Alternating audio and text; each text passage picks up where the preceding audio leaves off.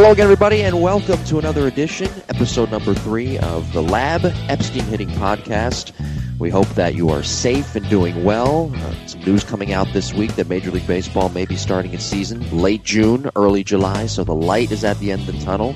And we hope we're providing a baseball fix for you. We do appreciate you for joining us and making us a part of your day, however you are listening. I'm Jim, and joining me, as always, is my hitting mentor, former instructor, friend, and coach, renowned hitting instructor, co-host. He's also a coach, too. He's also my broadcast. He should be a podcast coach. Renowned hitting instructor, Jake Epstein. Jake, how are we doing?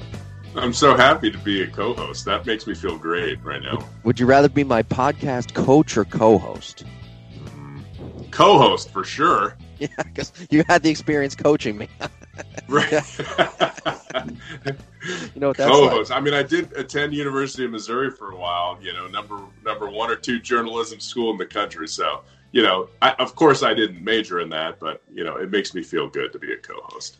Speaking of Major League Baseball, by the way, there's some news that came out about a former Major League Baseball player, arguably one of the best of all time, Jake. Manny Ramirez, at the tender age of 47, going on 48, is thinking about coming back and possibly playing there's been multiple reports and different sightings, but in the Taiwanese Baseball League. And I just want to throw some numbers here out at you. 19 years for Manny Ramirez, 2,302 games, 555 home runs. And let's put aside the fact that he was caught for performance-enhancing drugs, whatever that was, in 2009. 1,831 RBIs in his career, and he slugged .585. I mean, he's arguably, and he's not in this conversation enough, even. He's arguably one of the best hitters of all time. Yeah, so, Manny's always been a hitter, but he's always been controversial. From the time he climbed the wall and gave the fan a high five after he made the catch, and dropping balls in the outfield, throwing around base. He's that kind of polarizing personality. But to be honest, from a hitting standpoint, he would hit third in any lineup that I could create, with all-time players. The guy could flat out hit. And one of the smartest. I mean, you could have a conversation with Manny and be like, wow, this guy's, he's a little off. But I'll tell you what, when that guy gets in the box, he knows exactly what he's looking for. I remember they were playing the Rockies, I don't know how many years ago. He was with the Dodgers, and the sequence was great. It was like first pitch fastball right down the middle, and he took it for strike 1. Second pitch fastball right down the middle, he took it for strike 2. And I'm like, what is this guy doing? Third pitch, curveball down the middle. His timing was right on it, perfect, hit a double into right center field. And you could totally tell that entire at-bat he was just sitting on a breaking pitch. He was sitting on a break pitch. Everything else he didn't really care about anything else. He tunneled that breaking pitch, based on past at-bats with the guy, he was facing or whatever. So when you mix, and again, everybody has a different idea of swing mechanics, but he's, if I were to make a perfect hitter, he would be pretty much towards the top of that. I mean, that guy did things. He was so short to the ball. He had such great extension. He was so powerful. He had a very smooth stride and rhythm, even though there was, a leg kick there. So when you couple that with a guy that has a plan, you get Manny. I totally think he can hit. I think he'll probably get hurt unless he's feeling really good about his supplements. He's gonna be hurt. He's probably not gonna be as strong, but the dude could hit. He'll be successful. He's got good vision. 47. Julio Franco did it, right? So yeah. I think Man Ram could do it too. I've seen videos online with him, and you talk about him maybe getting hurt. He's actually, and I don't know if you've seen videos of him online, though. Great shape. He's in better shape than he was when he was playing in his 30s. Well, he had a baggy uniform, so we never knew what kind of shape he was in. That's true. Yeah. I wonder if that'll translate to his new career in Taiwan when he's playing that baggy uniform. That was always kind of a Manny being Manny attribute, though, and everybody always talked about, hey, he's just Manny being Manny. Well, part of being Manny was the fact that he was so confident at the plate. He always had a plan, like you mentioned, and it was that confidence that he breathed, but that he was so relaxed and so focused. That's also part of Manny being Manny, too, and that's how he hit fastballs on the back of the plate, outer half, out of Fenway Park. And, at Cano, there was all those bad marks on Cano when he was getting graded out as an amateur, that he was lazy and he didn't care and he didn't work hard. Well, he worked really hard. That was just his demeanor. Yeah. That was just – and relaxation, my goodness. We talked about that last episode, with Mickey Mantle going to the plate. And he may have had a few beers in him, every time he went to the plate. But he was relaxed one way or the other. Yeah. By the way, Manny Ramirez in 1996, 1997. This is what astounded me when I looked at his baseball reference card. This is Indians time, and this is Cleveland time. And by the way, when you look at his baseball reference page, there's black numbers littered all over, meaning that he led the league in multiple categories. I don't think he ever led the league, though, in home runs and batting average, which kind of surprised me. But in 1996, 1997, he had 309, 328 respectively, 33, 26 home runs, 112, 88 RBIs. And in those 2 years, he wasn't an all-star at all. In today's game, you're more than an all-star. You're probably considered a top 10 MVP candidate.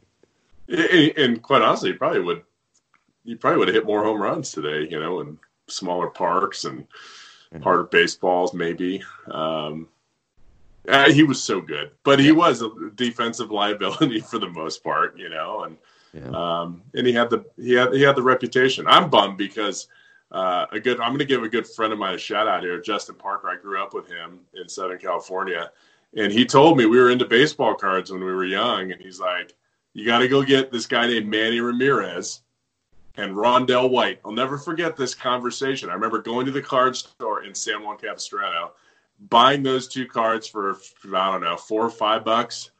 And Manny was on the fast track, man. I'm like, this is the greatest investment I've ever had. And then now that card's worth it is, he looks like a little kid. It's like a Bowman card, and it's probably worth like $12. And it was worth hundreds of dollars, at one time before he got busted. So that's my Man Ram claim to fame right there. I want to tie up some loose ends from last week's episode. The one thing that I love that you mentioned, and I thought about this during the week, how you talked with Charlie Lau Jr., and your dad, Mike Epstein, and Charlie Lau Sr. were on opposite ends of the spectrum in regards to many things hitting. But when you and him got together and you guys were talking hitting, it was like two baseball guys, like say, when I see this a lot, with two scouts who may disagree from different organizations on a certain player, they're getting together and talking baseball, talking shop, but they have that mutual respect for one another, even though they disagree. And I think that shows on your part and on Charlie's part, first of all, that you guys grew up around big league players, but also you grew up around the game. And it shows that you have humility. And I think that's something that's sort of missing in today's game with people that are entering in the game and on hitting Twitter and pitching Twitter. And it's just refreshing. It was really refreshing. And if in case you missed that episode, go back and take a listen. It's available on Apple Podcasts, Google, Spotify, etc. I think that's something that's missing, though, in today's game. And it was good to hear that you have that humility. Not that I knew you always did, but it was a refreshing story hearing you and Charlie talk about hitting, even though you guys are opposite on things. Somewhat. There's a lot, yeah, and there's communication's key, and everybody has their own preconceived notions on what is right and what is wrong. Yeah. And hitting is no exception to that. And today, with social media, sometimes being polarizing creates more followers, which could create more business. And so I think I'm not very savvy with social media, and I'm not very opinionated on social media to create those stark contrasts. I look at it all the time, and I'm like, oh my God, I can't believe that. Yeah. Or, I can believe that. So there's a story, one of my certified instructors, and I love these guys because we got a couple hundred of them out there. And, a lot of times I was their first hitting guy, and I kind of started them with the information, and then all these other people, pop up, right? All these new guys or younger guys or super duper social media savvy tech guys. And so one of my best, he's actually a very good friend. He's like, Jake, have you, done some of this? Have you seen this guy? I had him come into the facility once and do a thing. And, God, I thought it was great. And don't you think this move and that move? And I'm not going to say, obviously the different names and what the moves are because everyone will know. And I was like, Jason, it doesn't work, man. He's like, oh, yeah, but if you see this, don't you think that would engage this and that? I'm like, it just doesn't – it's not going to work when you crank that machine up or you hit – okay. So anyway, a year and a half goes by, and I make another visit to his facility. He's like, man, that stuff didn't work. He's like, that screwed up so many of my hitters. And it probably helps some hitters too, but it just doesn't work for everyone. And so I've always been what works for you? Here's a big leaguer. Here's what they do. You can get all crazy with these moves and that moves, and you can try them. I'm a big trial and error guy. Hey, let's try this off a tee. Oh, did your bat speed change? No. Did your wrist go up? Yes. Do we keep that fix? No.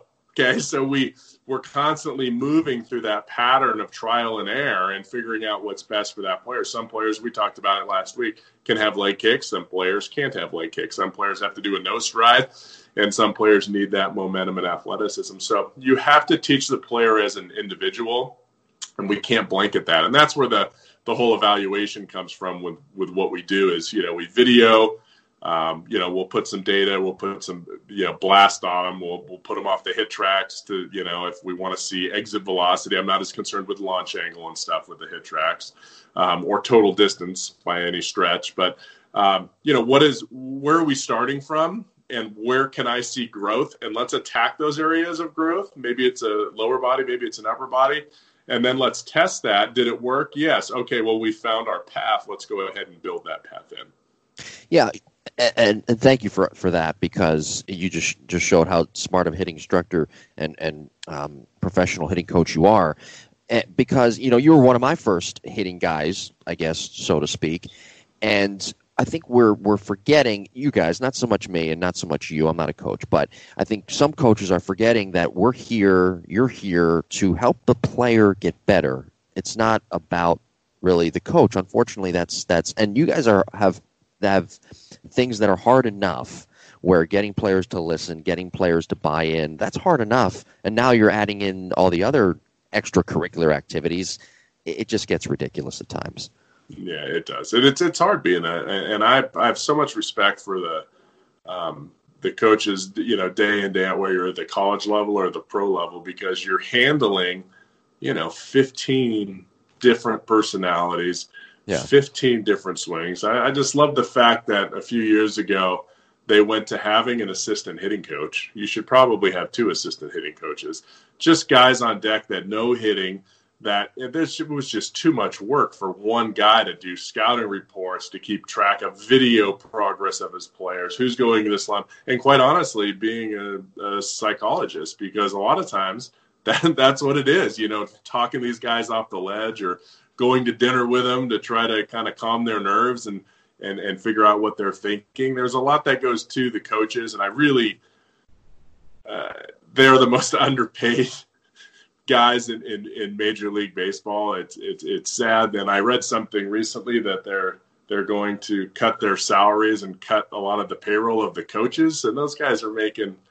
peanuts compared to the players or the front office guys, and that kind of made me sad. I was like, we need to get the season going just to keep these coaches employed for the amount of work that they do. Yeah, well said.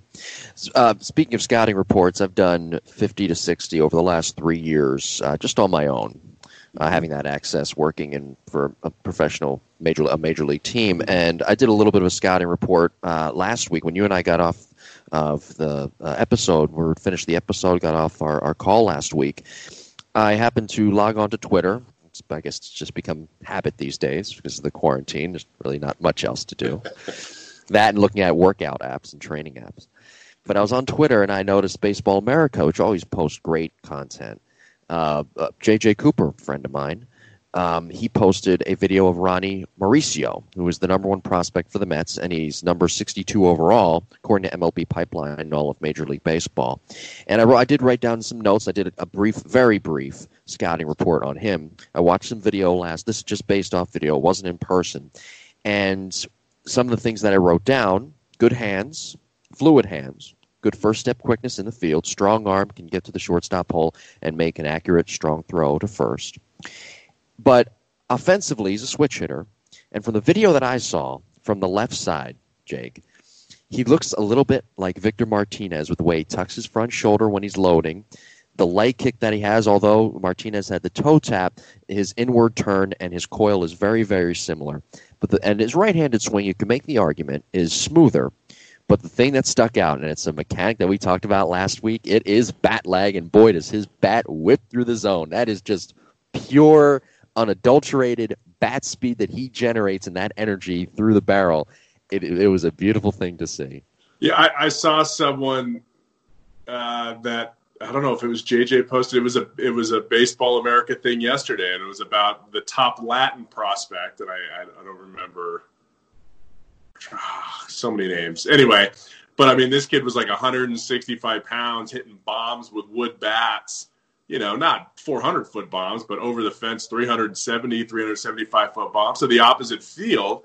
Yeah. And you looked at his swing, and it was like he is not exerting a lot of energy, and that's the smoothness and that's the whip. The first thing you said about him was smooth hands and loose hands or something, in your scouting report. Well, what makes that? Yeah. I mean, how does a guy have good hands? My dad used to talk about it all the time. What makes good hands? What does that mean? Oh, he's got quick hands. Yeah. Does that mean that he creates a lot of torque initially, and so his upper body comes through? Is it how he releases the barrel? Is it how he launches? Does he have a short launch, or does he, there's a lot of things. What is it called? Tipping the barrel, right? Throwing that barrel back towards the catcher, which I'm not a fan of young players doing, just because of strength. So, what makes good hands? It's usually lag and barrel release. It's that simple. And that thing really accelerates the barrel at the end, but you have to hit the ball out in front. And if you've been following the poor Yelich got sucked into hitting Twitter yesterday, and he was, about the launch angle, and I think we'll cover that next week. But, he's like, you got to come in maybe a little bit steeper, but you got to hit it out in front to get elevation. Okay. That opened up. I could have written a 400-page essay on that comment yesterday, because most guys that have steep attack angles, when they hit the ball out in front, it goes in the ground. Okay, think Brandon Belt. Every ball that he pretty much pulls is on the ground to the right side. Think about most left-handed power hitters. Why is there a shift? Because when they hit it out in front, a lot of times they hit a lot of topspin ground balls or line drives to the pull side. Well, that doesn't create launch angle. For them, hitting the ball out in front does not create launch angle. Okay? Does not create, I shouldn't say launch angle. That's not true. Everything creates a launch angle. It doesn't create a higher launch angle.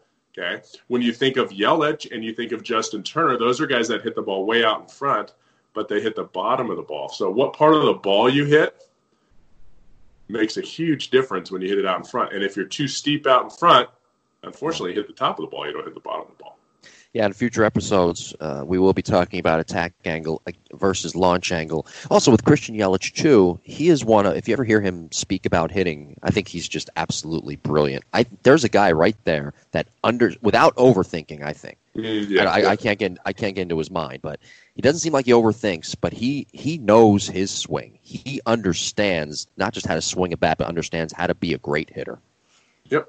And that's the thing. You gotta know what you do best. You can't worry about what other people do best. Because his thought process, of course, he is an MVP and hits 320 and 30-plus home runs. But you have, versus a Chris Davis, the A's Chris Davis. We'll call him a Fullerton Chris Davis because I have some roots there, too. But totally different mindset, right? Like Chris Davis dumps the barrel early. He just steps in the bucket, and he hits bombs to the opposite field. So, know what you're good at. And then you have to stick with what you're good at. It's like me. I don't hit a hook very well when I golf, so I only choose courses that Nicholas designed because they're all dogleg rights instead of draws. Well, listen, you can't be a worse golfer than me. I've broken 3 golf clubs before just at the driving range. So that's because of your incredible club lag and club speed, I'm sure. I'm gonna go with that because I have no idea about much about golf. So anyway, we're gonna dive into Christian Yelich swing in a couple of weeks. I'm looking forward to that as well. Before we start our topic today, the episode, of course, where's all the torque gone? We're talking about the torque in the swing. I do have some good news, Jake. The podcast, it's available on Apple and Google Podcast, Spotify, and other smaller podcast platforms. Our YouTube page, we're still trying to get that up and running. For whatever reason, YouTube won't let me upload our previous episodes and clips. We will get them up there, though. It's the Lab Epstein Hitting Podcast. Be sure to subscribe to that. We're also now on TuneIn Radio, the TuneIn Radio app, TuneInRadio.com.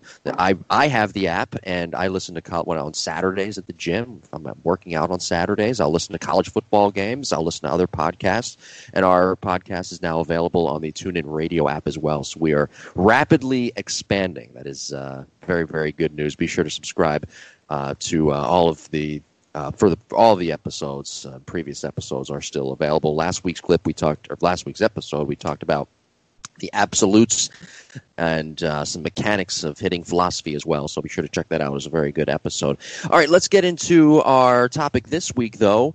It is torque in the swing. And I posed this question as the title because I don't see it being talked about really much anymore. There are other words, other synonyms for torque that are being thrown out there. But where is all the torque gone?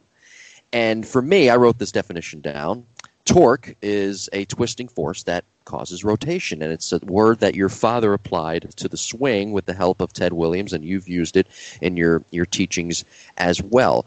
Just take me through the history a little bit, sort of a small history lesson about where the word came from and how you and your father now apply it in maximizing a player's bat quickness and bat speed. So originally, like most things, came from Ted Williams. He talked about the hips leading the hands. Mm-hmm. You know, what does that mean? That was his absolutes, right? Hips lead the hands, beyond playing with the pitch, and stay inside the ball. Those three things is what my dad spent all of his time on in the late 90s when he was teaching players. How can we find a way to teach those things? So what did he do? He figured out, well, if your hips lead your shoulders, then that creates tension on your body. And that's torque, right? Yeah. So it was a word he made up. Like, it was like rotational hitting, right? I mean, he didn't make the word up, but as it was applied to hitting, he made it up. And he used to say it's, if you take a rubber band, and now everybody uses this analogy, but nobody mentions my dad who came up with it. But if you take a rubber band and you twist one end one direction and the other end the other direction, and you release it, it creates energy.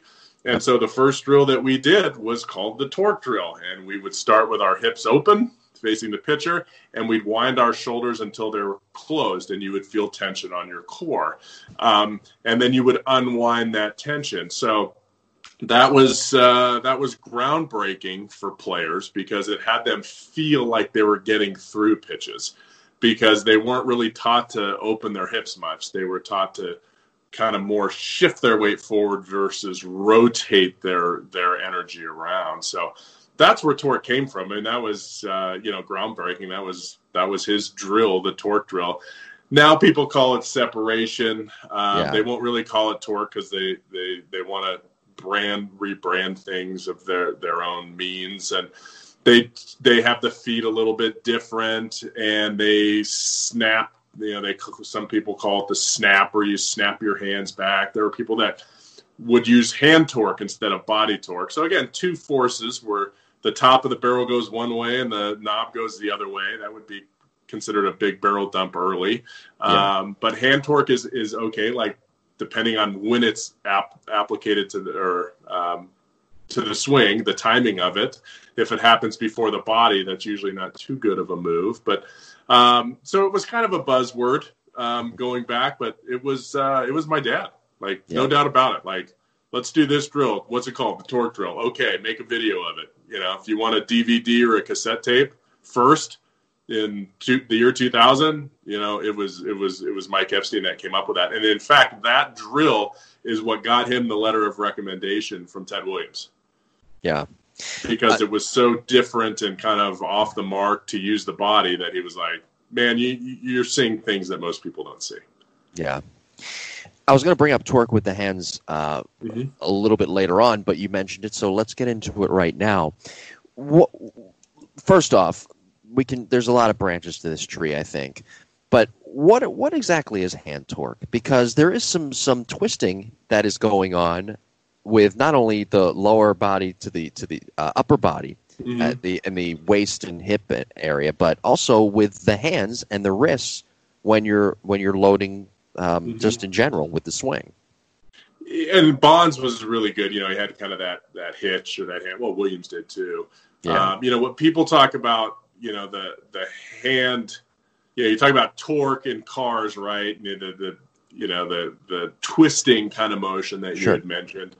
I'm not sure there's really twisting on the bat in terms of the hands on the bat, but it's usually, it's those forces. It's the top hand pulling one direction and the bottom hand pulling the other direction on the object of the bat. So, like if you do it, right when you go to rotate your shoulders and then that bat is in a vertical position and that bat becomes more horizontal, essentially there's some hand torque involved there. If you do that with, a 78-pound kid, he's going to drop that barrel down to his back knee and the pitch is going to be his belly button and he's going to have trouble. So you do it with a big, strong guy who will do it more with his elbows. Like Bonds was more of an elbow, like his elbows rocked, right, up and down, and that moved his hands. There's some good action there. And then when you go from your lag position, your bat lag position, to when the knob turns the corner, that could be considered, hand torque as well, because your right hand is moving forward and your left hand, or your top hand is moving forward and your other hand is moving, more back into the side. So you can get as crazy as you want with hitting, and people do. There was a guy I ran into years ago at a convention. His whole philosophy was called wrist hitting. Set the wrist, release the wrist. Okay. All right. Maybe it works. There's a move in there. But when you talk about it, like one of the things that I fight all the time is I fight the top hand coming over the left wrist right after contact. Like that's one of the big issues that players have. I did some analysis this morning on some of my personal guys, my amateur guys that are, 13 or 14. I'll give them a shout out. I'm not going to give their names, but they're twins from Southern California. You know who you are. And they both have kind of the same move that we're trying to fix with their arms. And it's great. They've been members for a month, and I haven't had to break down their swing. I've pinpointed the one issue that keeps them from being great because their lower body works well and they rotate well. But the 6 inches, the 3 inches before contact and the 3 inches after contact is where they fail with their move, and that's the move we're trying to fix. So could that be considered a hand torque move? Do they have too much of it or not enough of it? Yeah, I'm not really sure. I don't teach it. We'll put it that way. I let the body move athletically, and if we do things correctly, the bat should follow. The hands should work correctly if we do our drills correctly, meaning I have a loose hands drill that I do with players where they load them and then they'll kind of throw the barrel to feel that. I saw Mark McGwire posted something great, or he did a Zoom meeting with somebody talking about hitting a fungo, and all he tried to do. This is Mark McGwire, I wish we knew what his average launch angle was the year he hit 70 home runs, because that's a moonshot guy. I mean, that dude really was steep out in front. Like, he really lifted balls. He had the barrel underneath and he lifted them because he was a monster, right? Well, what about him talking about, yeah, man, I was trying to take off the pitcher's knees all off season with a fungo. I put it on a tee and I tried to take out the pitcher's knees. That's what he worked on, to hit balls at 35 degrees all the time, 40 degrees. Yeah. So to each their own, that's what he had to do to keep him kind of in check, where maybe other players have to try to swing up more to keep them in check. Who knows? We don't know until we analyze that player and we get to talk to that player and we see that player. Off topic, what do you think McGwire's swing plane, how is his swing plane, number one? Number two, what do you think his attack angle would have been? I know it's kind of a tough question to answer. And also, I hate to ask it, but what do you think his launch angle would have been as well? Because it seems like, I saw that video too. Yes, he's working kind of like Yelich a little bit. I guess down. Internal cue, kind of working down towards the baseball and up through it. Yeah. So what do you think what do you think about all the questions I just posed? I wish I could. I was a huge A's fan, obviously, because my dad, the first time I was exposed to baseball, I actually wasn't that. I mean, I was young, but I wasn't that. I lived on a ranch in Oregon, and all of a sudden I never played baseball. I didn't have a mitt or anything. I was probably 5 or 6 years old, 7 years old. And we went to an old timers game. We went to the city, went to the Bay Area. And it was like, what is this? This is the coolest thing I've ever seen in my life. Mm-hmm. And my dad's like, at that point, we had to trade in your horse for a glove because you never wanted to do anything else except play catch. So, I was hook, line, and sinker with the A's. And then obviously the Canseco thing, McGuire was there, and Ricky Henderson and Dave Henderson and Lansford and Phillips. And man, that team was awesome. But I don't know. I think, he collapsed his backside. So McGuire never got off his right leg. And the one visual that I remember of him is his right foot was funky. It folded in. It never really came up off the ground all the way.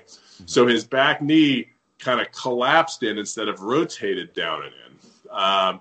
He did drop the barrel and his back shoulder a lot because of that move, which put him under the pitch plane most of the time, which is where he needs to be because of his size. But what he didn't do was he didn't get too steep, I don't think, out in front. Mm-hmm. So when you drop underneath the pitch plane and then you swing up a lot, like an attack angle of 15 to 20, what happens is you'll hit a lot of topspin balls. But he hit a lot of moonshots. So what that means, he dropped under. When he missed, he always missed under. Okay, so he would swing under, but then he wouldn't come up. He wouldn't overcorrect and swing up too much. So he would constantly hit the bottom of the ball, creating a ton of backspin and really high fly balls. So I would say his launch angle on his on most of his home runs were probably 30 to 40 degrees, maybe even like mid to high 30s most of the time. But I think his attack angle was still probably in that 10-degree range. I think it was how he approached it, where Yelich will come in much flatter because he doesn't collapse his backside. That's why Yelich doesn't miss under very often. That's why what did he say? Guys are throwing 100 miles an hour at my belt. Like, this is the only way I can catch up to that. That's a different mindset. Like, 100 miles an hour, Mark McGuire, I love you. But that would have been a really tough pitch that is a tough pitch for anybody to hit. But, a riding four-seam fastball would have been tough. He was he played in a sinker slider day, and that's how his swing, that's where it caught it. He was a good low ball hitter. Yeah. People don't really bring that up, though, about how back in we could say back in the day now, because, it still feels like yesterday. Yeah. But 98, I guess. Well, I don't know. 95. I was still very young at the time. 95 to 2003. Well, guys didn't throw as hard in that era of the game. Well, yeah, but you just made a great point. They threw a lot of sinkers and a lot of sliders, and now the emphasis is on more so velocity. Yeah, and the game it always evolves. If you look at my dad and I always used to look at old time swings, right? You'd see Gehrig. Right, you'd always see Gehrig very upright. You'd see guys Ty Cobb very upright and flat. Remember the catchers in those days? They didn't squat. Yeah, they didn't. Yeah. They weren't in a full squat because they were on their toes, right? They were on their toes. What's that? They were on their toes, in a way. Yeah, they were like up. They were like in a 3/4 squat, and the mound was super high. Right, so they were throwing. It was a high fastball league, and that's why when you saw a lot of the guys, probably prior to 1940, they were all high ball hitters. And when you're a high ball hitter, your back foot drags a lot, your shoulders don't drop as much, and your attack angle is going to be 0 to 6 degrees. And then all of a sudden, they lowered the mound in '69, and those high fastballs now were getting destroyed. Yeah. So what happened? Okay, everybody started to throw sinkers and sliders, and then all of a sudden the hitters finally adjusted in the 90s, and they started to catch up, and then there was the big, if you want to call it the steroid era or whatever, but guys were hitting home runs, and then where did things change? And then everybody's taught, hey, lift that ball. You got to get down and get that ball down at the knees. Now everybody's like, pitchers are smart. Okay, let's go back to that riding fastball. Yeah, throw as hard as we possibly can. And let's see what happens. So, hitters are usually a few years behind, what the pitchers are doing. That's why you got to have your hitting coach and your pitching coach talk once in a while. Hey, what are you guys working on? Because I guarantee you everybody in the league's working on that same thing. In case you're wondering, yes, we will go through the history of hitting. We will have a full episode on that as well. That'll be a fun one as well. We'll do that in a few weeks. All right, back to the topic at hand. Sorry about that. I just wanted to get your opinion on. Sorry, I got to jump in. Sorry, Jim. I just had a thought, and I don't want to upset, Bailey Hemphill, my favorite player, softball. Okay. Softball players have a much flatter swing plane. Okay. Okay. Because of the pitch, right? The pitch is thrown from the rise ball will rise. It jumps out of the hand. Don't get me wrong. That thing is vicious. And if you swing at a rise ball that ends up above your belly button, you're toast. Like that thing really might jump on you. But for the most part, everything still does sink. Okay. So it's not like you want to swing down to get on plane with softball, but my softball players, usually if you watch the really good players, their swing planes are very, very flat, very, very Yelich-like. And that's why I always say I really love softball players. I don't know if it's because they're over-taught, hand path or swing plane at a young age, but it helps them with the flatter trajectory of the pitch. So with baseball players, I'm looking at attack angles 5 to 15. For softball, I'm like 2 to 12. Hey, torque and separation, that's all the way across the board. It's also very prevalent in some of the highest level softball hitters as well. Yeah, for sure. In fact, girls are so much more flexible than guys typically are that they will really maximize that torque angle at launch. They can really keep that front shoulder down and in as their front hip starts to go. What age do you start teaching torque and separation? So let's say somebody a father listening to this podcast comes across thelabbcs.com or Epstein Hitting on Facebook, epsteinhitting.com. And their kid is 8 years old. Let's fast forward even 10 years from now. I say, hey, Jake, we're doing our 2000th episode of the Lab Epstein Hitting podcast. And I say, I want my, don't laugh, my friend. You're stuck with me now. But I say, I want my 8-year-old son to hit with you. Mm-hmm. And he doesn't obviously have the body control. He doesn't have the flexibility that it takes to maximize that torque, but they still want to start to learn that. So what's a good age to start to learn that? And if it is 8, 9 years old, how do you go about, without giving away all your secrets, how do you go about doing that? Because obviously their body is not as mature as even a 10, 11, 12-year-old. Yeah, it's funny. You put a 10-year-old in the KVest unit and you look at their report and their numbers, and it shows that they actually rotate faster than fully grown men, than big leaguers. So people think, wow, that's great. This kid is, but it has to do with how wide they are. It has to do with that sensor on the back and how far it's moving compared to speed. You have somebody with narrow hips versus somebody with wide hips. Kids rotate for the most part. Like I haven't had a kid where I'm like, buddy, you need to rotate more. Or a girl, you need to rotate a lot more. So I've tried to simplify it because everybody now, if you look on Hitting Twitter, is spin load up the right hip, or the back hip, and then spin that thing out.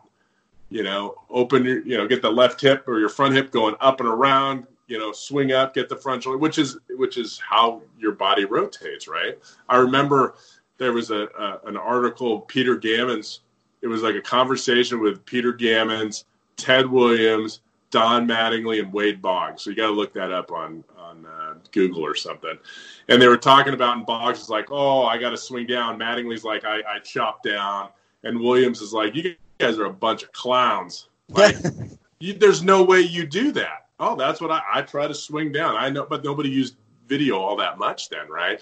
And Williams is like, you can't do that. Like the pitches, I guarantee, if you look at Mattingly, I never saw a swing where he swung down. Okay. But in his mind, that's what he was trying to do. I guarantee you, George Brett, and Lau, his Lau disciple was kind of the same way. He didn't swing down. He rotated, but it's how you train. So getting back to, where was I? Where am I?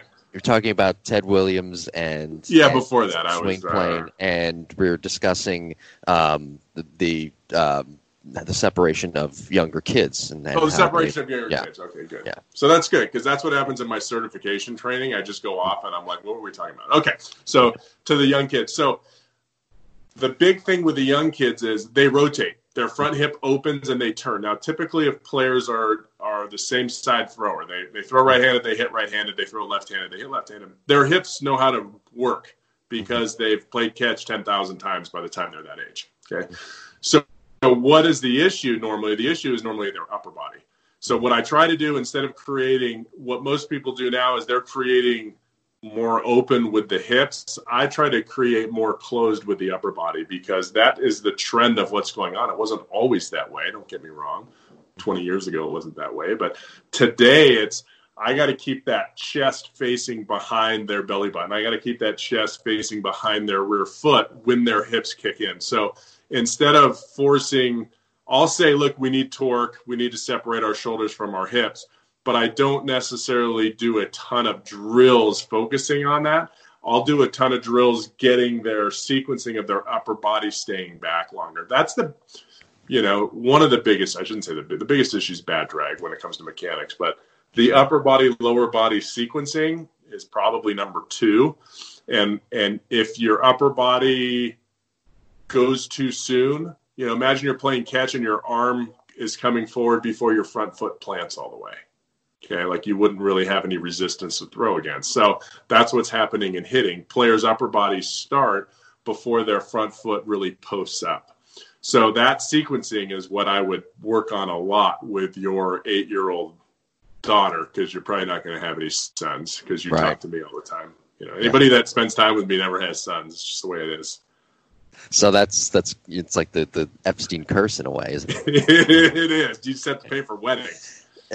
However, I will tell you, softball is way more fun to coach than baseball. Girls listen. They do. Hey, go pick up those balls. Okay.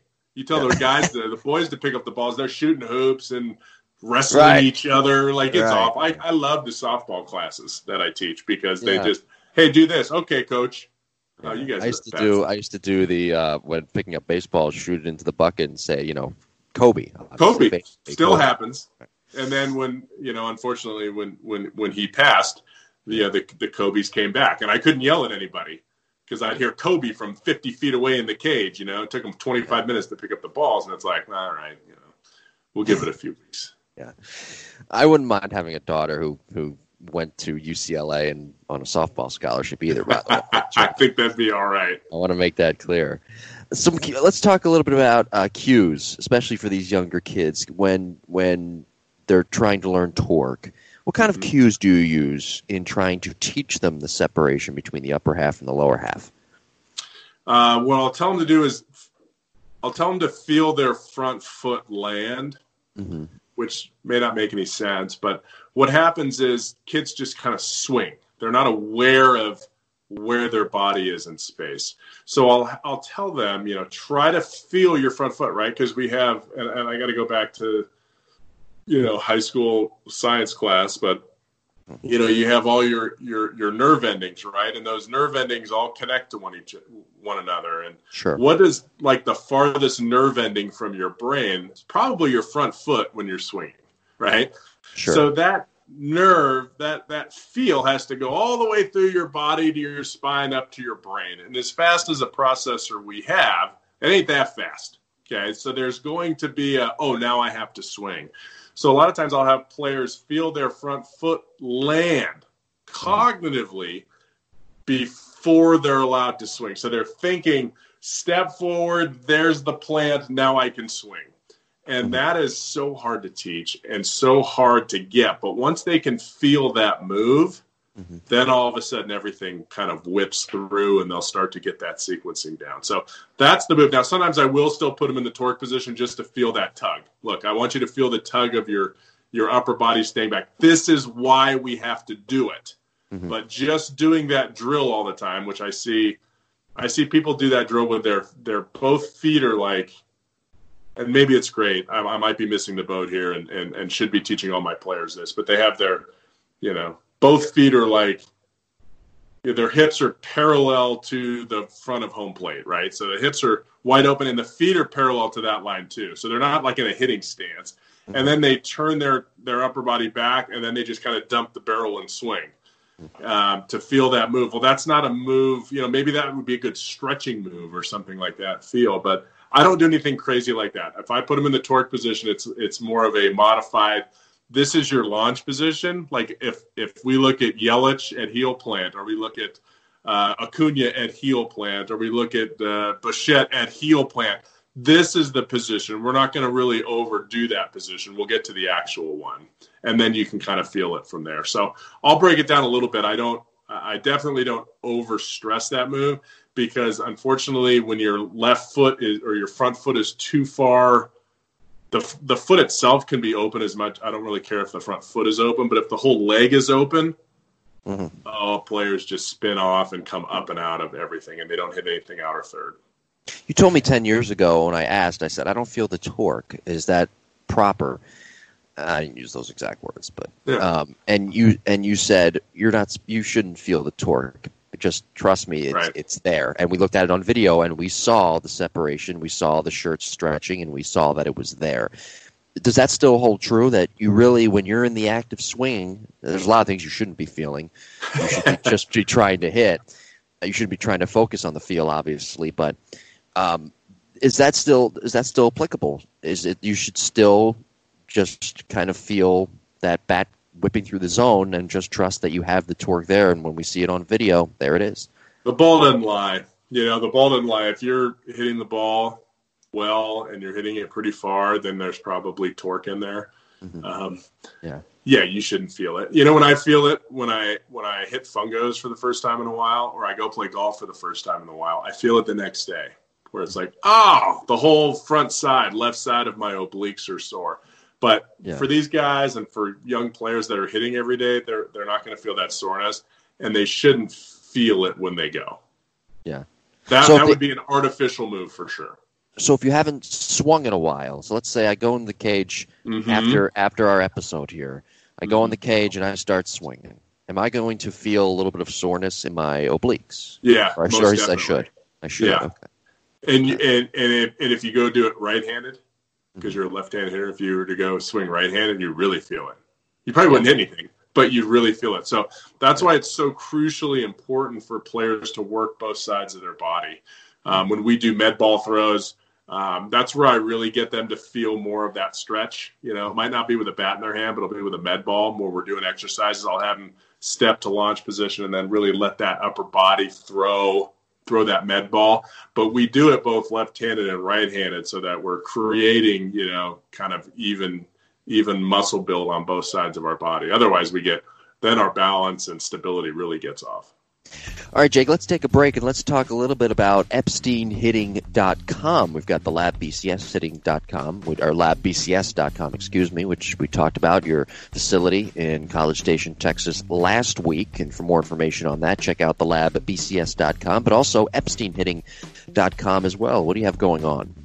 So the EpsteinHitting.com is for our instructors and for my remote players. So I have a couple hundred players from age 7. I might even have a 6-year-old from California who's a stud. His name's Jason. I have to look at his video today. Maybe they're listening.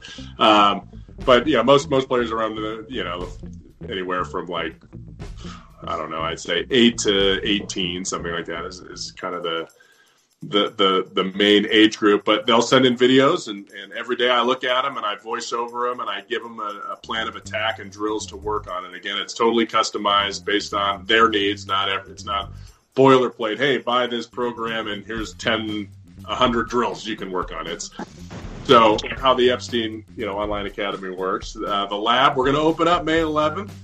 We're going to do super small group. Very excited to get back to training. I did a poll of my 100 members down there, and 98% of them said, please open. So we're doing a small group. We're going to get going again with our small group training. We're only going to have 4 kids in there at a time. We got 8,000 square feet. But we're going to get everybody training, keep everybody safe, keep everybody busy, getting better. And then we're also I'm going to open up some out-of-state stuff. So I've had a lot of interest from players outside of, kind of that College Station, Houston, Austin area. That want to come in, they can, if they drive, 10 hours, they'll drive 10 hours. But we're going to do some week-long training, do some live at-bats. We're going to get into a lot of college players this summer to keep them sharp because they're canceling summer ball as well as, obviously the college season. So that's kind of what's going on with us. we're excited to get back to the in-person training for sure. So for more information, log on to EpsteinHitting.com. Once again, that is EpsteinHitting.com, and like Epstein Hitting on Facebook as well. All right, you mentioned some other exercises that you do with guys to help them out with torque, and one of them being med ball throws. As much as you can tell me without giving away all your secrets, of course, I said that earlier. What other exercises do you do to develop torque, taking the bat out of the hand and just focusing on the body and getting that prepared for this high-level move? Yeah, I mean, you can do resistance bands are really good, to get players to kind of feel that move where you can put the bands behind, around their hips or around their shoulders. Some people do, they'll use a PVC pipe or something they'll hold on to and they'll stride away from it.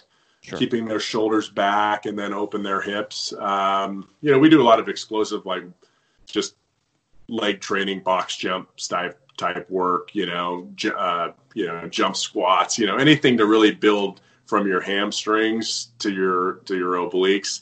You can't build that strength enough and then at the same time try to keep that, flexibility in there as well. Because most big leaguers, I think we talked about this last week, when my dad first started, he and Tom House used this company called Biokinetics, which may still be around. It was in Laguna Hills, California, I think at the time. And that's the stick figures. Whenever you see the original stick figures, this guy, the guy that owned it, I remember his name, Tony Stedham. I was just a kid when we used to go there. But, they would have this library of all these old major league players, and they would turn them into stick figures so they could see actually how their hips worked. And that's where torque was really seen.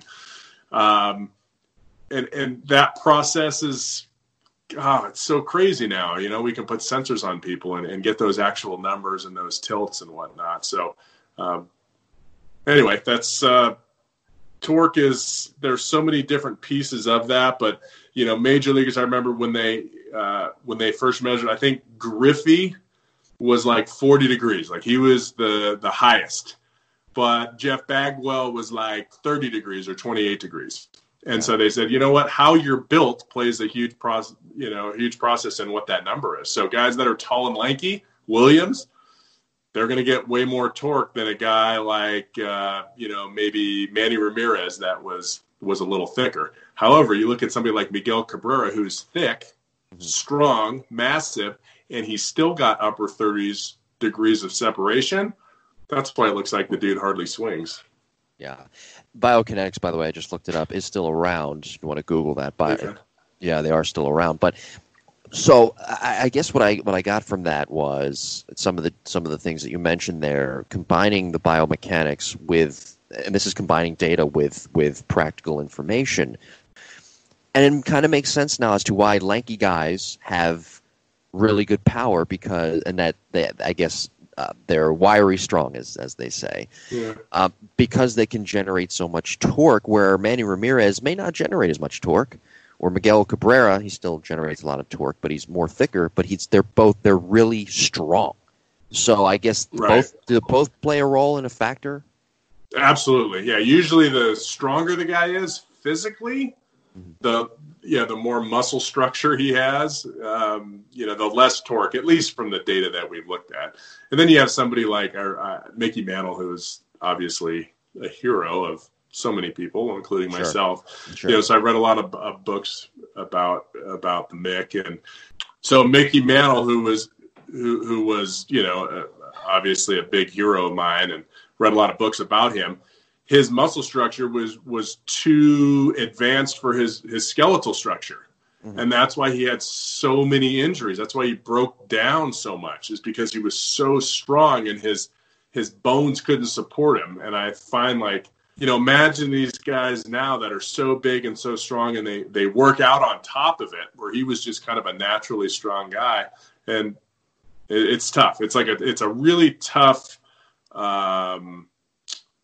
bridge to piece together between, how strong is too strong and do we lose flexibility, and then where does the leverage part of it? Like Griffey never lifted weights.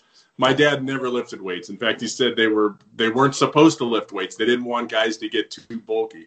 And now we see that, weights are totally essential, and you get stronger, and so does your bat speed increases and the ball goes further.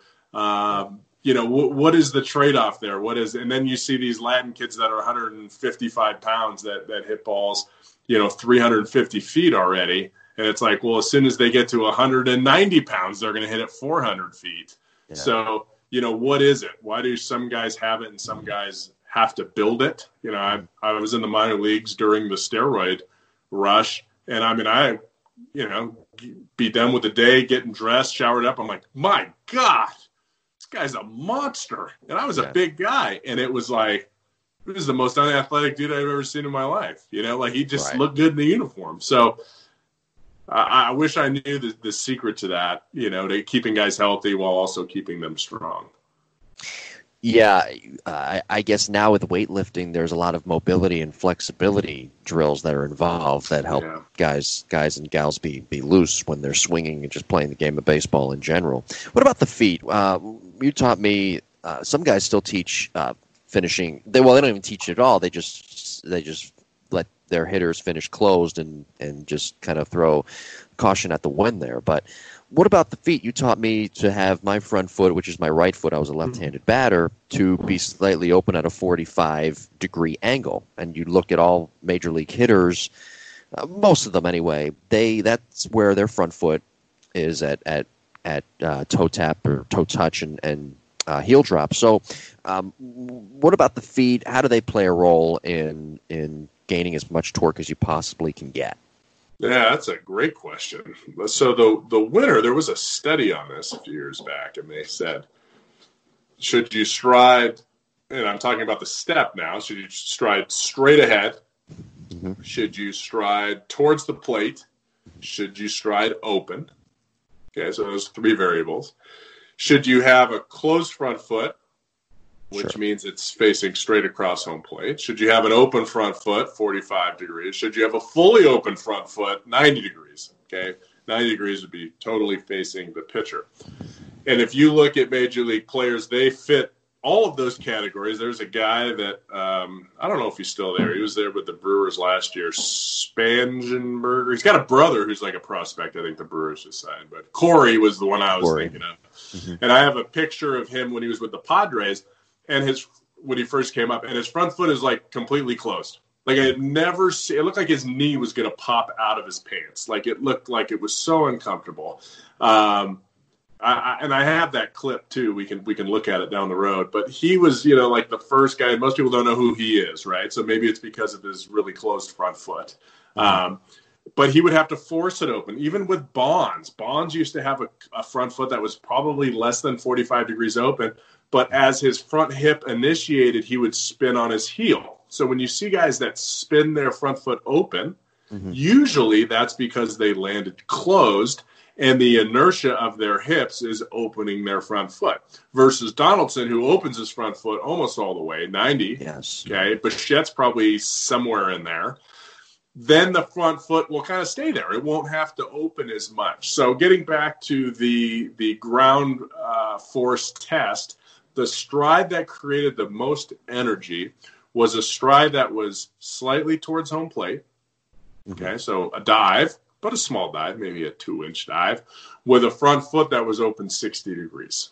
So what about the dive? Let me just touch on that for a second. So the dive, you're meaning with the upper body. So in other words, no, the foot. I'm sorry. They're the foot. Okay. They're stepping towards the plate with their front foot. Okay. Yeah, I know what you're saying with the upper body, but yeah, this would just be lower body. So what I try to get my players to do is we keep our toe line. So when we stride, whether you started open or square, okay, I don't have my players start closed with their stance, but if they start open or last week, right? Yeah, if they start open or square, when they land with an open front foot, I like 45 to 60. Their toes have to be at least parallel to the inside batter's box line. That means, because if you just open your foot and you draw a toe line, it'll be facing more to the pull side. So you have to compensate from the open front foot by stepping towards the plate just a couple inches. So that's what I have my players do. Quite honestly, I've never had to tell my players to open their front foot. Okay? That is not an issue anymore. Okay, once in a while I'll get a left-handed hitter that's a right-handed thrower, and their lower body is just a mess. But if you play catch, you open your front foot and you point it towards where you're going. And most kids always pitch, and when they pitch, they don't step with a closed front foot. So typically with most kids, the front foot is good. Getting them to step the right direction because they typically pull out, that's another story. Okay, and that most people would say, well, that creates more torque, right? Let's think of Chris Davis right now. A's Chris Davis, Fullerton Chris Davis. He steps in the bucket. He opens his front foot. What does he have to do to compensate for that? He really has to keep his front shoulder down and back, down and in for a long time. That's the most difficult part when I'm teaching kids. That's the torque, and it has to do with keeping the upper body in position. That's more difficult for me than having them open their front side. How about a pre-swing coil? So in other words, when you're striding, leg kicking, what about the coil? And Ted Williams did this too with the back hip and creating that separation. What can you tell me about the coil in the pre-swing movement? It's really important. Williams called it a counter rotation. You counter rotate your upper body away from your hips, away from the pitcher. Mm-hmm. I don't know how many crazy terms I hear for it every single day when I go on Twitter. Mm-hmm. You got to load your scapula, and you got to do this and pronate that and supinate this, and I don't know. Okay, that sounds super scientific. I should probably listen to everything that you're saying. Okay, but essentially, you got to get to it's your load, right? Like I'm getting ready to stride. I'm taking my hands and shoulders back. They used to talk, the old school dudes when I was in the minor leagues was walk away from your hands, push your hands back. I'm not a fan of that either. So it's, essentially what you're trying to do is getting your upper body to resist your lower body. And how you do that, you can do that anyway. If you want to get super scientific and it works, do it. If you want to say, hey, take your front shoulder and tuck it down and in under your chin when you stride, which was that's like some old school Griffey move, older school, why can't I think of his name? Joe Morgan move, where they really tuck their front shoulder. That's kind of how the old school guys, Julio Franco even did it with that crazy, stance that he had. So yes, a little bit of a load or a negative move or a rearward move with your shoulders and hands is really important. Essentially what I'm trying to get to is you can't be stagnant. And when you plant, right, when style ends, do you have a hitch? Do you have no hitch? Do you have high hands? Do you have low hands, right? All style. Do you twist your shoulders back or do you tuck your shoulder down? Some of that is style. But when you get to the launch position and your front foot plants and your front hip it starts to open, your front shoulder better be lower than your back shoulder, and it better be closer to home plate than your back shoulder. Your front shoulder must be closer to home plate as well. So what's a good move for that back hip to cock when you're striding, even if it's just what my stride was? Very simple move towards the pitcher falling. I don't want, again, not gliding, but falling forward. There is a difference. Yeah, and gliding's not bad too. Drifting is not good. Drifting's not good. The back hip. So what you want to make sure of is stability in the back leg and hip. That's usually where I see most issues. So when a player lifts their front foot, if their back knee starts to wobble or face the wrong direction, if their back foot starts to wobble and it's not flat pushing down into the ground, then the back hip isn't stable. The back hip is also. Chris Iannetta was the first guy I ever noticed with this issue. If you watch, it's better now, but you watch his swings with the Rockies, you'll see that knee do some weird stuff. And you know what? Sometimes Yelich's back knee does some weird stuff too. A lot. Yeah. So it's not a perfect science. With a kid, we're trying to make them perfect. But yeah, taking the front hip, typically, if I need a player to do that, I'll have them think about their front hip more than their back hip.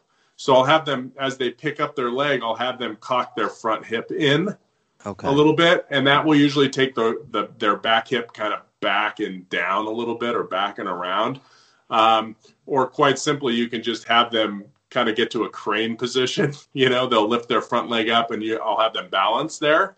And then I'll throw them like med balls. So we use a lot of the Bosu ball a lot for stability, where we'll throw them, med balls in different locations. We throw them ping pong balls. We throw them all kinds of stuff so that they can keep their feet very stable. And then we'll hit right after. And it's amazing how good their balance will be if you have a player that is real wobbly with their stride. And you're only going to see that on video. You're not going to see that full speed.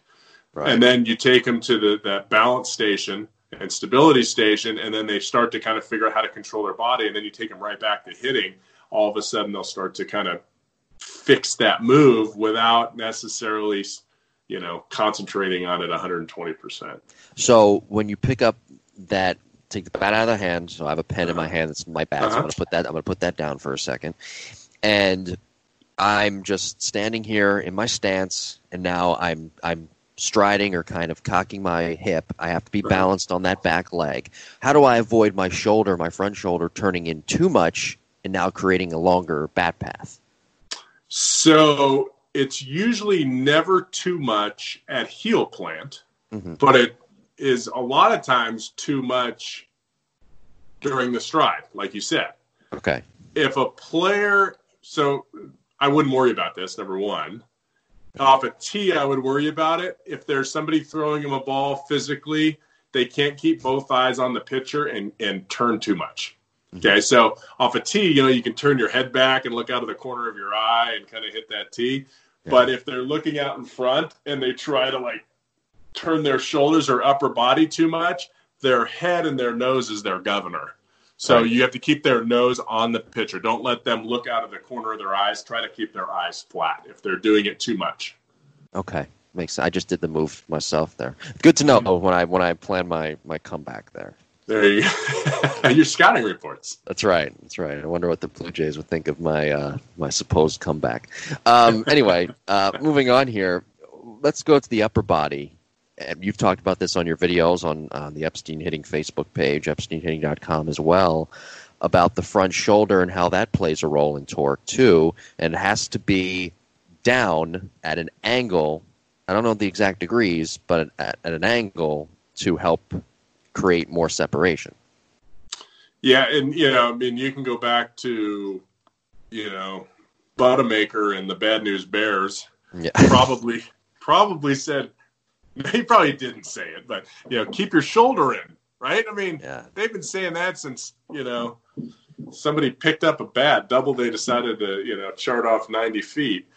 Keep your shoulder in. Like that has been okay. Keep your shoulder in. What does that mean? Well, it usually means we're swinging too soon before our foot hits the ground. Our upper body's starting. Our sequencing is out. That's why players don't keep their shoulder in. So yes, some players are different. Mike Trout. Keeps his shoulder pretty down. Griffey really kept it down. Typically, guys that are more upright will have it down more. Guys that are wider will be a little bit flat. Like Yelich gets really wide. His will be flat. It can be 5 degrees down. That's it. It doesn't have to be 30 degrees down. It just has to be down. And what I look for more than anything, and this is why the new sensor stuff, whether it's K-Motion or K-Vest or MySwing, which is the one we use down in Texas. We use K-Vest too, or 4D Motion, which is kind of a new one that's pretty good as well and very affordable. It puts a sensor on your sternum. I shouldn't say that. It puts a sensor on your spine, the top of your spine, between your shoulder blades. And that will tell us how far back our upper body is facing. Okay, so if I can keep that, if you have a logo at the bottom of your neck between your shoulder blades, and that logo is essentially facing the pitcher a little bit when you turn, you're good. Okay. It means that your upper body is closed. Okay. So why isn't, I don't know, maybe I'm missing it, but why isn't torque being talked about as one of the most important factors in the swing anymore? I mean, we mentioned it earlier that all these words are being thrown out, supinate and supon and I don't know. He was a pitcher. He was Jeff Suppan. He was a pitcher. I think I just gave a new term, hitting term. But I always say I'm always wondering, where's torque? What about torque? That's separation. I mean, it's not torque. It's both though. It's torque and separation. They're not talked about enough as being one of the most important factors in a swing in power, and it drives me nuts. Why is that? Well, from a major league standpoint, everybody has it. Right. If they didn't, they wouldn't be major leaguers. So it's not a huge issue at that level. It's a huge issue sometimes at the scouting level because we can see is there room for growth. number one, maybe that's a positive. Wow, this guy hits the ball really far and he doesn't really have any torque. Okay, so, that's a benefit. We can fix that. Or this guy has great torque and has no power. Okay, well, he's not athletic. He's not the right guy. So, at a younger age, it's more important. But, yeah, I don't know. That's a good question. Maybe the term – I didn't do a good enough job with my social media campaigns 10 years ago when my dad, or 20 – well, there wasn't social media 20 years ago. But, when it came out, I think there's probably other terms with it. It is being taught just because I see different drills with it. But I don't know. I think torque, people ask me all the time, what's more important with torque? Because torque means that you've kept your upper body back as you've taken a stride. Yeah. Okay, so to me, that's really important for adjustability more than anything. Like, oh, crud, this is a 85 mile an hour cutter instead of a 90 mile an hour fastball. Can I buy myself 4 inches? Can I wait 4 inches longer? That's how I wait. So without torque, you have no adjustability in your swing. Mm-hmm. And without torque, you're limiting your power. But like I said, everybody is a little bit different. Like I couldn't make Jeff Bagwell have 40 degrees of torque. Like that's not going to make him better. The fact that he has 30 is great. If he had 10, that would be awful. Okay. If we were like, Griffey, you're at 40, you need to be at 50, or you need to be at 30. Like, there's no exact number for the player. If you're in range between 30 and 40, you're usually good. Yeah. And if you're under that range, it's usually a catastrophic issue of sequencing. It has nothing to do with, like, we could practice. Okay. So for instance, I have a kid that has zero torque when their front foot lands. Okay. Or maybe they have negative torque, meaning their shoulders are more open than their hips.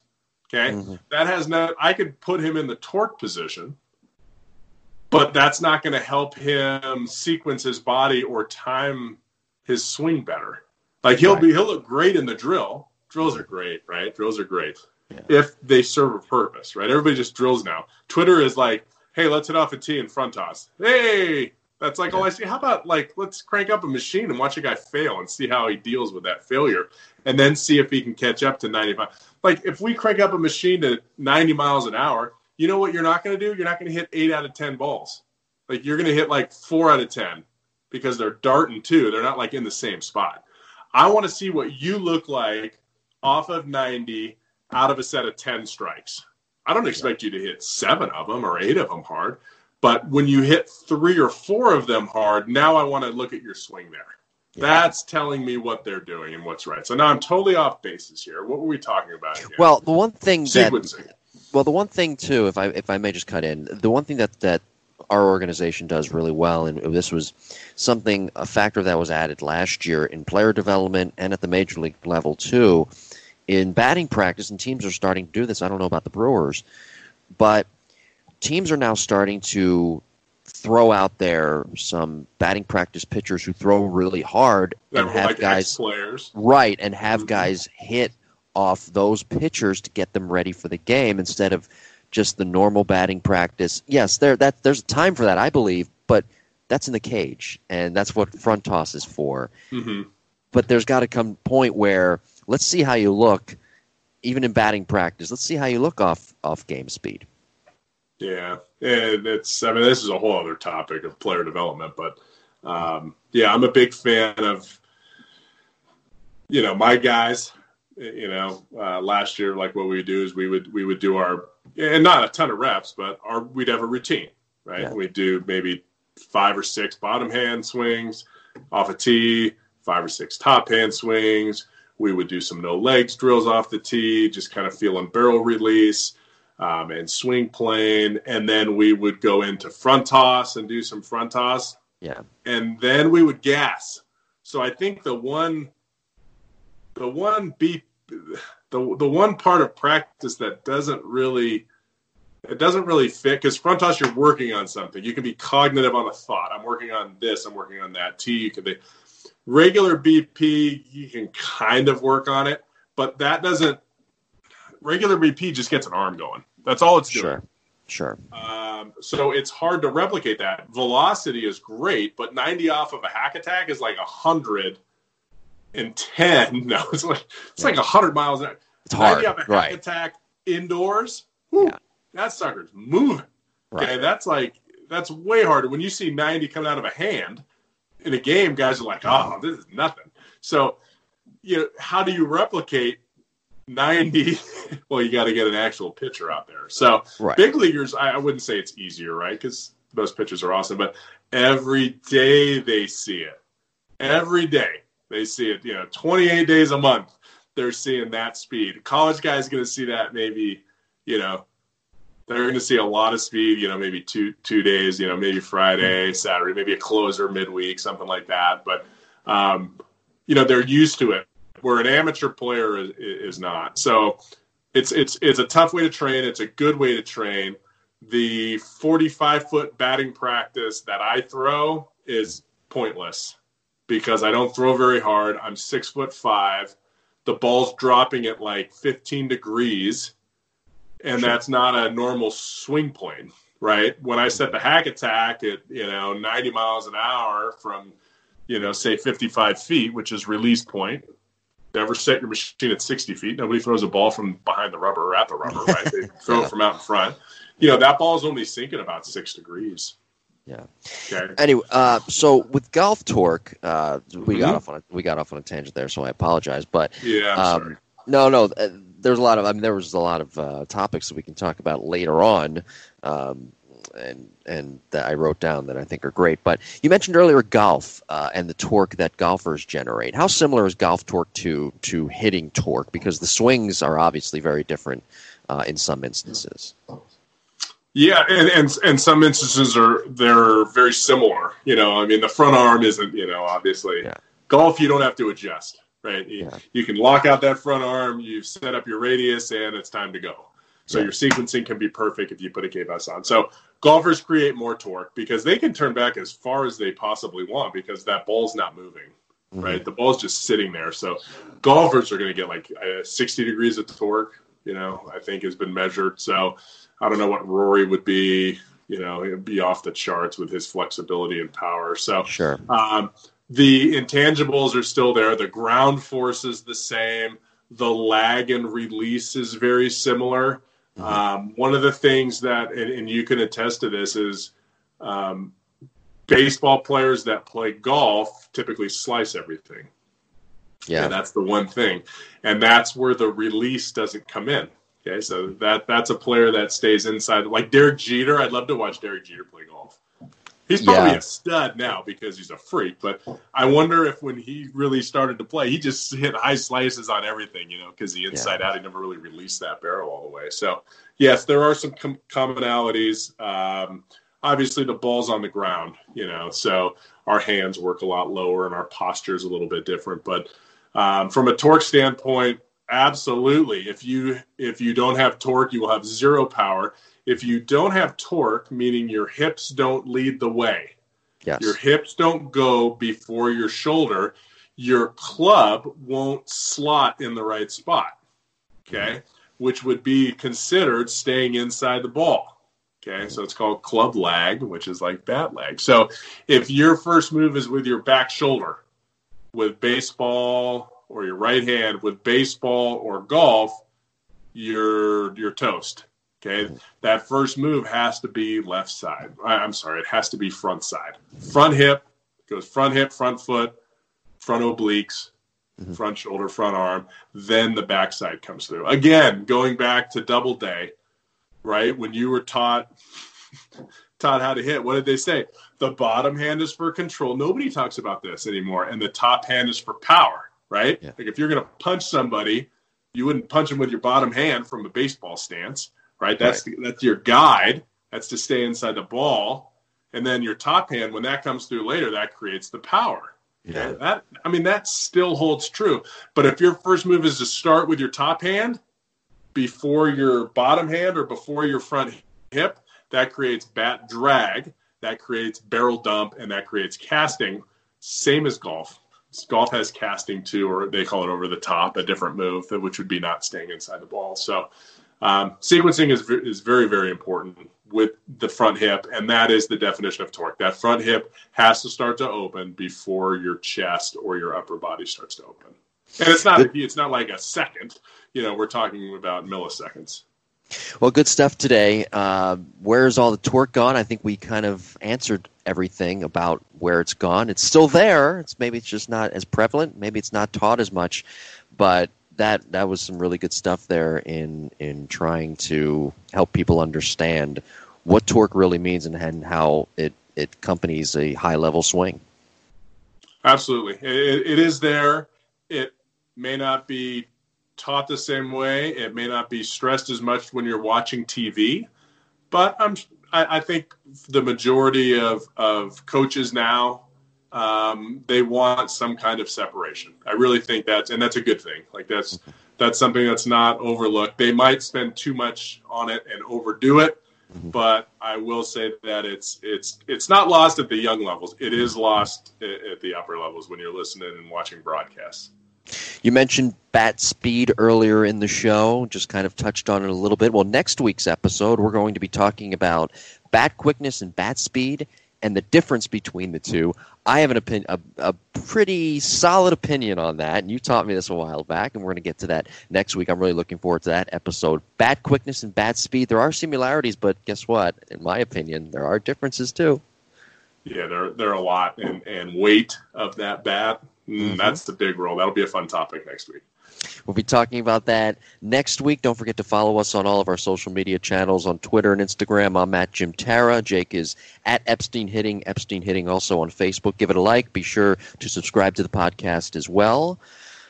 New episodes every Monday at 9 a.m. Jake, great job.